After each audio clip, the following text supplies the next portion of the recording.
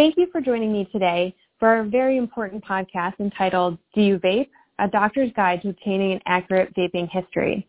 It is co-sponsored by the Tobacco Action Committee and the Behavioral Science and Health Services Research Assembly. My name is Laura Myers, and I am a pulmonary critical care physician at Mass General Hospital and co-web director for the BSHSR Assembly. I'm joined today by two experts. Dr. Ilona Jaspers is a professor in the Department of Pediatrics at the University of North Carolina at Chapel Hill. She is an expert in inhalational toxicology. Dr. Sucharita Kerr is an adult pulmonologist and critical care physician at Tufts Medical Center and assistant professor at Tufts University School of Medicine. She is also the medical director of the Adult Pulmonary Clinic, runs the Asian Pulmonary Clinic, and is the director for inpatient services in the Department of Medicine. Thank you both for joining me to discuss this very important topic. Thank you, Laura, for having me. Thanks for having me. With the epidemic rise in vaping among teenagers and young adults and the cases of vaping-related lung diseases and deaths from across the country, this is a timely podcast focused on how to take a vaping history. So, Dr. Kerr, can you tell us how often are physicians asking patients if they vape? So, Laura, the simple answer is not enough. Physicians often don't think about asking about vaping, but the recent surge, as you described, in the use of electronic cigarettes and the reports of pulmonary diseases linked to them has raised a high alert among physicians for the need to ask such questions. A 2017 study looked at over 9,000 electronic health records of patients and used natural language processing to attempt to identify documentation of ENDS, or electronic nicotine delivery devices. These included records of patients over 12 years of age. And while the documentation of vaping history has tremendously increased over time, even at the end of that study, only about 9.5 out of 10,000 patients were asked such a history of vaping. So overall, the observed number of patients with a documented history of e-cigarette use was really, really low. So as physicians, we really should do better than this, especially in light of the current epidemic, similar to how we routinely ask about a smoking history. I agree. It sounds like it's a very important piece of the history. And Dr. Jaspers, as you know, there is a wide range of devices that are out on the market that people are using. Can you describe that range of devices and describe what an e-cigarette is? Okay, so there's a lot. So let me try to answer your question in a sort of systematic, chronological way. The first e-cigarettes marketed in the U.S. were what we now refer to as the cigalikes, which pretty much look like cigarettes. And these devices were originally designed by Han Lik, who is a pharmacist in Beijing, is really the original inventor of the modern e-cigarette. Shortly thereafter, however, we actually started seeing what's called the vape pens. These are devices with refillable tanks, which allow the user to refill the tanks with e-liquids of their choice. And this is where a lot of the sort of 7,000 flavoring agents come in. This is also when the marketing of flavored e-liquids really started to explode. So we have all kinds of different flavorings, nicotine concentrations, potential other additives, such as vitamin, caffeine, melatonin. Now I've just recently heard about sugars and sweeteners. So following that, on the other hand, now came what is often referred to as the third or fourth generation box mods, which are the devices preferred by the users who like a big cloud, or the cloud chasers of smoke. So these devices provide additional flexibility for the user with regards to the output, with regards to the cloud and how much they can actually inhale. These box mods also have refillable tanks and can generate all kinds of different aerosol concentrations, amounts, depending on the setting of your box mod, such as you change the wattage or the voltage of these box mods. So they're very sort of intricate electronic devices. And then starting at the end of 2015 or beginning of 2016 is when we started seeing the pod-based devices like Juul. And they really started to quickly dominate the market. These devices have much lower cloud output. They require the user to buy replacement pods, so you can't really refill them easily yourself. However, people have figured out how to do that. But they have a really sleek design and reach an incredible popularity among the sort of youth and young adults very, very quickly. There are now several different pod-based devices available, including disposable devices or STIG, which seem to be very, very popular among high schoolers. And in the meantime, a variety of other e-cigarettes and vape wear, where you actually have like a hoodie with an incorporated e-cigarette, have been developed. Anything from an Apple Watch-like device that literally looks like an Apple Watch to an e-cigarette that looks like an inhaler to an iPhone case that can also function as an e-cigarette. So the creativity ran wild here, and there are lots and lots of different devices available now. Thank you very much. That's very helpful. And besides the type of device, what else would you say is important to ask patients in the clinic? Yeah, so that's because of this really rapid development of the devices and how quickly it really developed. The disconnect between what is actually being used and how users refer to it and what scientists and healthcare providers know, we really probably failed to capture the problem much earlier. So there was a clear disconnect between the way the users refer to the devices and the way healthcare professional scientists refer or talked about it. As an example, the National Youth Tobacco Survey data actually saw a decline or a leveling off in e-cigarette use from 2015 to 2017. And actually people thought this whole e-cigarette thing was just a hype and it was actually not really that prevalent among the youth and young adults. So the notion really was that maybe this initial increase was just a quick peak. However, that was also the time when Juul was introduced, and it appears that Juul was not completely captured in that 2016-2017 survey, since high schoolers would answer yes to the question, would never answer yes to the question, do you use e-cigarettes? Because they actually considered Juuling its own independent thing. It's sort of like you're not going to refer to a tissue as a tissue, refer to it as a Kleenex. It's really branding. So we saw that in 2018, when the specific use of Juul was actually collected, so the questions were changed. And the number of high schoolers using e-cigarettes or Juul jumped to over 20%. This historical progression clearly also demonstrates that there's a really, really important need to ask the right questions. Asking a teenager whether they use nicotine or tobacco products will return in an answer of no. They don't sort of consider that as that's the right habit that describes what they're doing. So they're really not perceived as tobacco and nicotine products in that particular demographic. But I also think that this is why we have possibly failed to really capture more comprehensively and earlier the clinical manifestations associated with vaping. There are currently no ICD codes to categorize vaping in electronic health records or in electronic medical records, such as EPIC, also include a very basic and often clumsy way to document vaping or e-cigarette history in the medical history, and that needs to be changed now.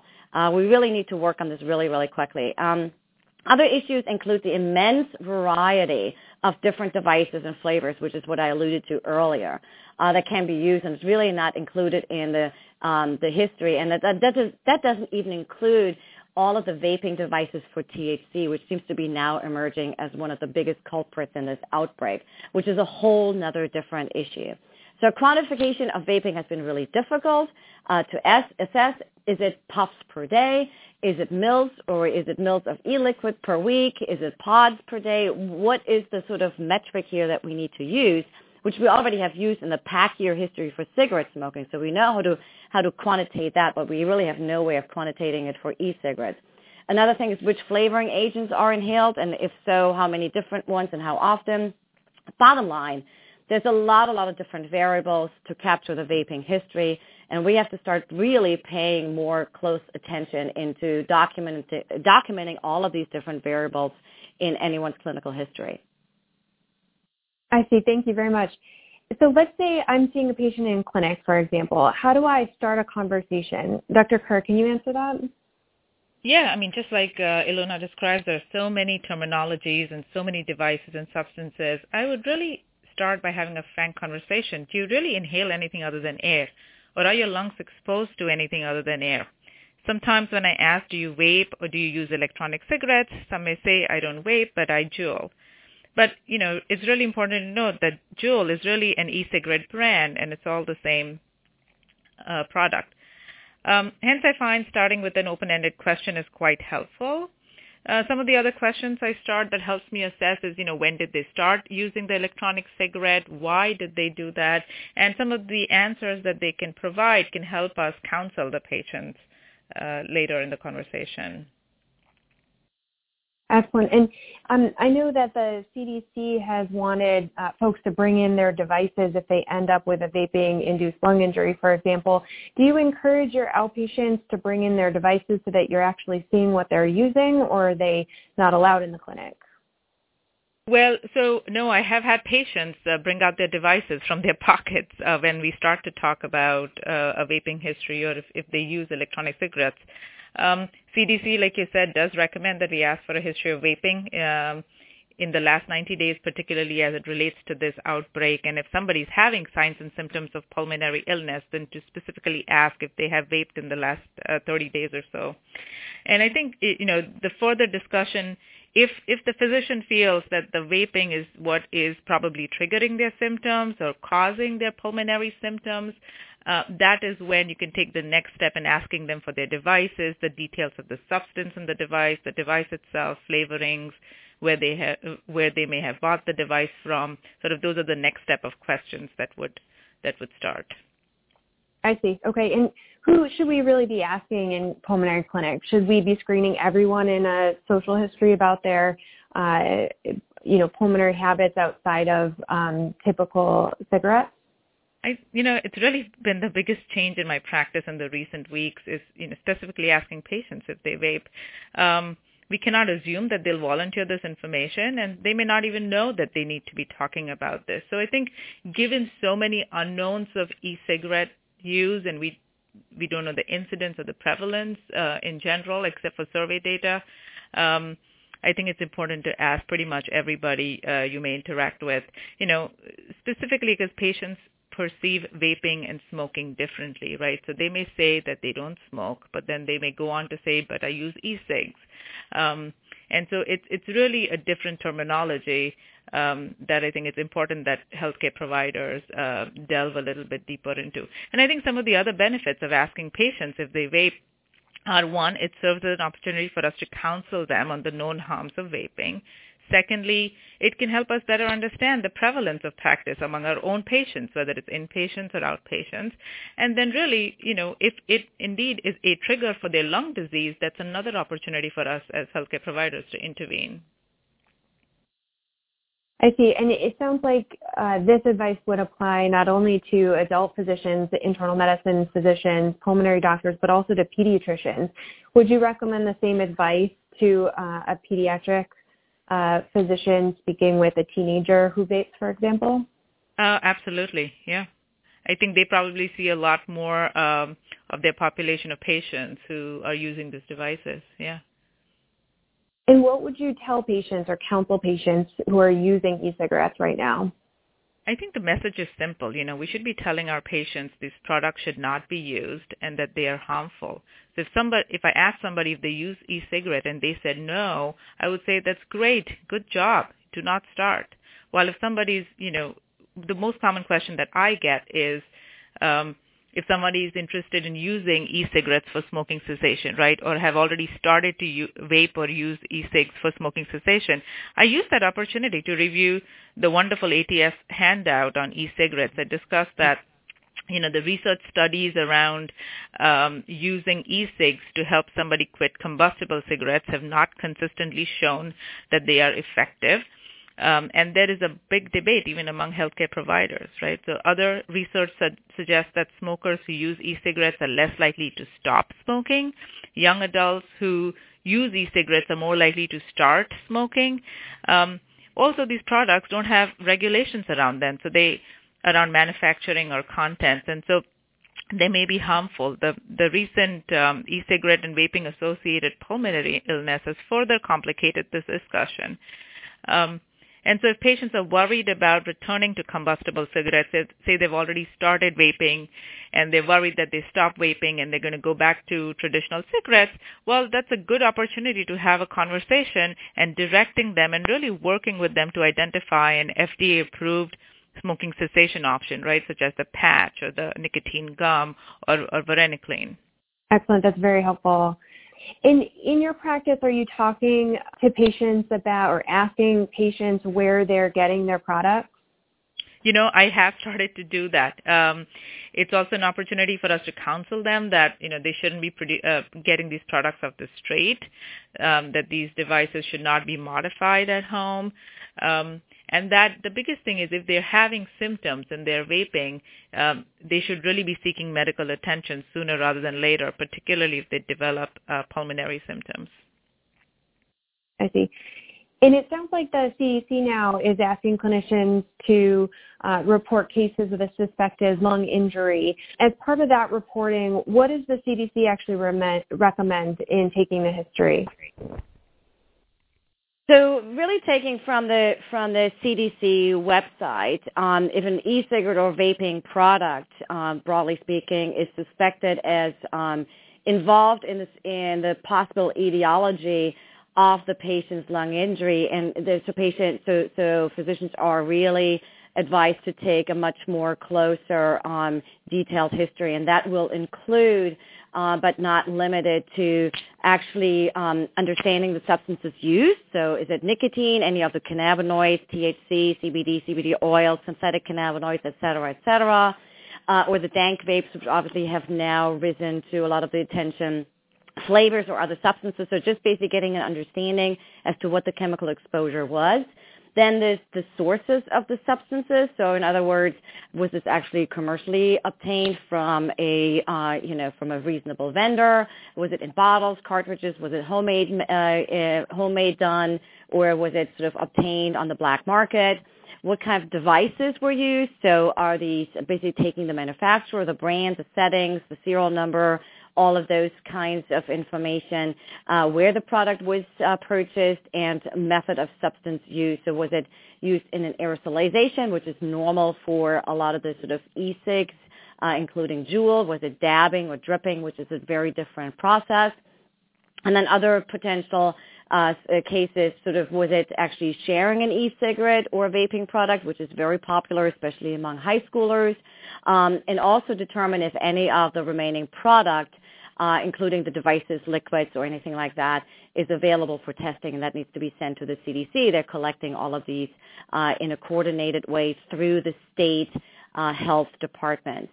However, as Sarita actually already indicated, this is really triggered by the first question of the healthcare provider, and I love that she's sort of using it now as an open-ended question. Do you breathe anything other than air? Because that really starts the conversation. So rather than sort of boxing yourself in as to what you're asking. So the other thing that I think is also rising to the level of more national attention is obviously pulmonologists and pediatric pulmonologists are very much aware of this now. But we've actually had cases here where a patient presented with GI symptoms, fever and night sweats, but no real lung pathology, and then the lung pathology was actually detected afterwards. So I think we need to sort of cast the net a little wider in terms to really sort of understand and capture all these patients. So it sounds like this resource from the CDC, essentially a checklist, can be very helpful for clinicians, especially if they're taking their first vaping-related history for a patient who potentially has a lung injury. You mentioned dabbing and dripping. Can you explain what those are?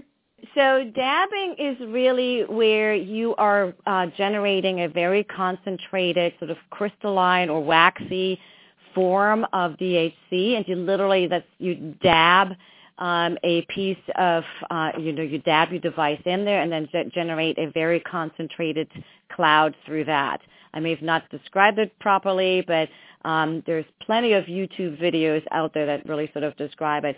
Dripping is actually sort of like an older method where people are actually putting the e-liquid directly onto the coil and not basically aerosolizing it, but really directly using it through there. So it's a much more concentrated and immediate form of inhaling the liquids. I'm not sure how popular the dripping still is, but the dabbing certainly is. I see. And lastly, Dr. Kerr, you had mentioned earlier that there isn't a way to bill for counseling related to vaping. Is there a way to document it or kind of a recommended method so that we are documenting and billing as best we can in the current system? Yeah, I mean, Laura, that's a really good question, and it highlights a gap and a pragmatic challenge for healthcare providers. There's a structured place in most EMRs about documenting a smoking history, pack per day, etc. But the vaping history, a lot of it, if documented, is in free text. And the CDC actually has just released some coding guidance for physicians last week that is worth a read for folks who need details. But I think like Ilona said earlier, we don't have an ICD-10 code, and so there's no specific way to code for e-cig use separate from just nicotine dependence as an ICD-10 code. And this is not just for documenting the history of e-cig use, but also if there is a particular pulmonary or GI or other disease that may then be secondary to an e-cig use. But I think the CDC handout that they published just last week is a good starting point for physicians to look at to answer some of these questions. Great. Well, I want to thank both of you for joining me today in this podcast. I definitely feel better prepared to be able to take care of both inpatients and outpatients who are vaping. Thank you very much. Thank you, Laura.